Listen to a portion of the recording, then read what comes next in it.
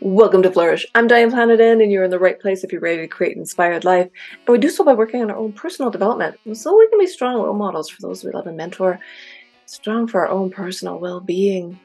Today is the next chapter in our journey through Zig Ziglar's book, See You at the Top. And this is all about attitude.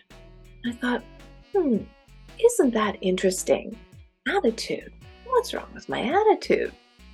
Well, the way he approaches it really reminds me of the story of Anton Chekhov, which I've talked about before. And his life literally changed when he changed his attitude. He is living proof that, when you shift your attitude, it's the difference between being successful or not. Maya Angelou has said the same thing. If you can't change your circumstances, change your attitude. Wow, there must be something to this, right? So let's jump in and see what Zig has to say about an attitude adjustment and why it makes a difference. Well, he kind of starts out with like, hey, wouldn't you like to make more money, have more fun, enjoy life more, reduce fatigue, increase effectiveness, get along better with others? He says all of these things are not only possible, but entirely probable with the right mental attitude. In short, your attitude is more important than your aptitude. Aha. Now, isn't that interesting? Because he says that if you have the right attitude, you can deal with whatever life throws your way. And you have to practice at it. And it takes patience. And it takes a mindset to understand that if you can tell yourself what is in my control, that is what I can deal with, it'll help you change your attitude. For example, I went on a presentation the other day hoping to get a contract, and every time I go on a presentation, it's like a job interview, right? But I did my best. I put my best foot forward. I was super professional.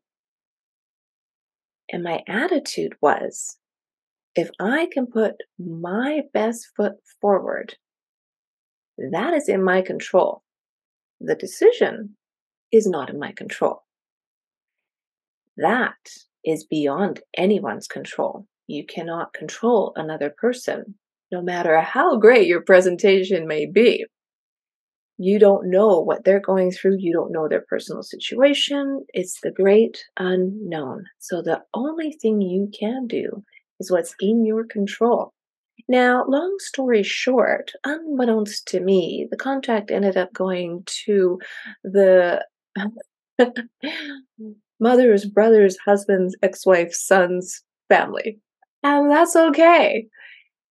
That's a strong bond that's really hard to break. And it was beyond my control. And I did not know that there was a personal connection going on. Thinking about that, I could have gotten upset about that, but I didn't. Because my attitude was it was beyond my control. Sure, I was disappointed. Do not get me wrong. I bleed just like the next person. But it wasn't meant to be. And I had no control over the fact that somebody in the family got the contract. So that's okay. That's okay. Moving on. I just wanted to give you a for instance in a real life scenario, and I seem to experience those quite a bit. So here's what he says, the formula.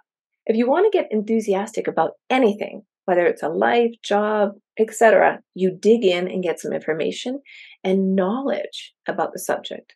It's generally true that people are down on the things they're not up on.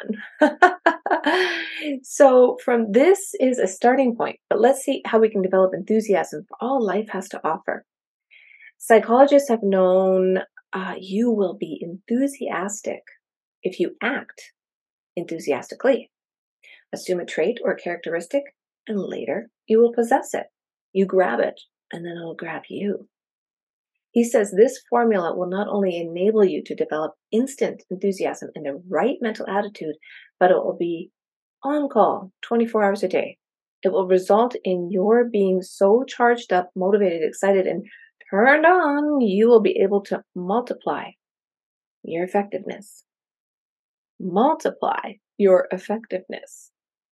And it's all about doing those mental exercises, exercising just like you would physically, but mentally. How do you start your day? That is step number one. Before you even get out of bed, reset your mindset. Have a positive thought. Talk to yourself. How's your day going to unfold? What does that look like? Keep it positive. Keep it enthusiastic before you even get out of bed. Now, maybe you don't really like to do that, or maybe you're like, oh, I can't sit up and say, hey, it's going to be an awesome day. Hello, world. That's okay. Maybe listen to a 5-minute inspirational meditation, something that's going to give you some empowerment, some resilience, and inspiration to set yourself an intention and reach your goal. Just a couple of ideas. And he actually literally says that when you get out of bed, make that your first step. Or don't even get out of bed. Like for me, I don't even get out of bed until I've had that conversation with myself. It's a great way to start the day with such a positive vibe. He says when you start the day with a lot of excitement and enthusiasm, you're on target. You are on target. Take a moment, just a positive moment. Jump in the shower, start singing. Hey, that's where creative energy comes from, when you least expect it. Because you have to reduce the stress, you have to reduce the anxiety, because it's hard to create when you're under stress. And there's a lot of pressure out there these days on so many people, not just financially, but personally, relationships, family, health. It can all add up. So it really helps to practice to monitor your well-being in the big picture. And you can start by starting the day on a positive note before you even get out of bed. So he goes on to say that this works because since thought precedes action, you plan the action at night in order to execute it the next morning. So before you go to bed, if you plan a positive thought process, this sets up a habit of planning positively, and it has far-reaching results because when you sow an action, you reap a habit. When you sow a habit, you reap a character. And when you sow a character, you reap a destiny. Wow. The reason is simple. He says, logic will not change an emotion, but action will. Logic will not change an emotion, but action will. So if you take action and it turns into a habit, that habit becomes your character. And your character, that's when you reap your destiny. You really have to become what you intend to be. You have to believe in yourself. And that's why we started in the beginning with self-image, right? How you get up in the morning will play a big part in how high you go up in life. Now, that is a really interesting factor because guess what? A lot of times you get out of bed having a positive vibe, having a workout or a shower and singing and, just keep that flow going. And if something goes sideways during the day, take a moment and hit the reset button. Your day will unfold gradually. Do not let things that are beyond your control hit your emotional buttons. Ask yourself that over and over and over again. He uses an example in his book about the Suzuki method of learning to play the violin and how that can be adopted for anybody because it's literally the same way a baby learns to talk, learns to walk, learns everything in life. So here we go. Every child has talent which can be developed by following the same procedures we use in teaching children to speak. When a baby is around older people who constantly talk, that's the first step, exposure. Next, the baby tries to talk, which is imitation. Friends and relatives brag on the baby, which gives encouragement and motivates the baby to try again. This is the process of repetition. Then eventually the baby starts adding words and tying them together into phrases or sentences. This procedure is refinement. If you take those 5 steps in anything you do, exposure, start imitating it, encouragement, yeah, you might even just have to be your own head cheerleader here, repetition, and refinement. That's how you build on anything. That's how you build on habits. And he says, your rewards in life are due more to your behavior than your birth. So let's say life didn't start out super great for you. You have the opportunity now to reset your mindset and begin again. Because guess what? You're going to live a long time. You might as well have a great life. You do that by informing yourself, changing your attitude, positive outlook, handling things that you can control, right? And he says, once this is all ingrained in you, once you learn to do something consciously, you can move it into the subconscious and do it well. Everything you do well will be done subconsciously. This includes your attitude. You can move your attitude reactions into the subconscious. You can do this so completely, you will instinctively react positively to negative situations as well as positive ones. That's a promise, he says.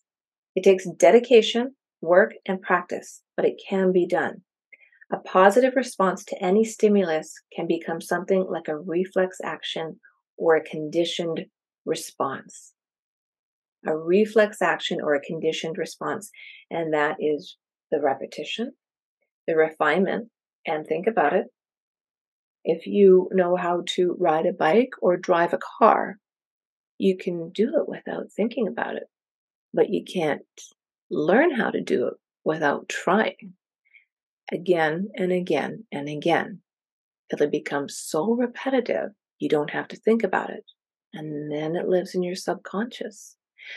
Whether it's good or bad, right? So keep that one in mind. But that's how you can practice with the whole attitude adjustment if you're struggling with that.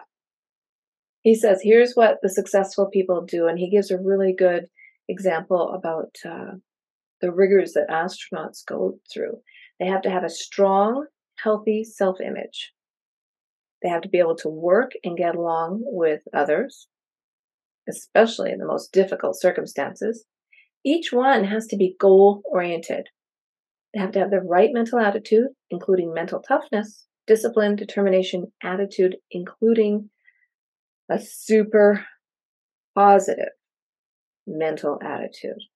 And he goes on to say, could you imagine a negative thinker aboard the platform wondering if they were going to get back to Earth? I mean, that sounds absolutely silly. Of course, you can't be freaking out in space. But it's true. Could you be so good at controlling your attitude that you could become an astronaut? Got to work that mental muscle. So, nourishment must be not only physical, but mental and spiritual. When you're emotionally up and riding high, your optimism and ambition are working overtime. Your imagination is in high gear and you are considerably more responsive to positive suggestions of your capability. You are solution conscious instead of problem conscious. So you are more responsive to good ideas and you are far more likely to act on these new ideas. That's when you will raise your performance level considerably. Haha. What was that? Yes. You will raise your performance level considerably when you do that. Your attitude, enthusiasm, spirit of cooperation, and value to your life, your work, will pole vault upward. That, my friend, he says, is when you get those raises, promotions, whatever it is you are striving for in life, your goals, your dreams, your aspirations. You really start leveling up. But you have to work that mental muscle, and the attitude has to be as strong as an astronaut. And as you build on that, as you do the baby steps, the baby talk, the Suzuki method, that applies to absolutely everything.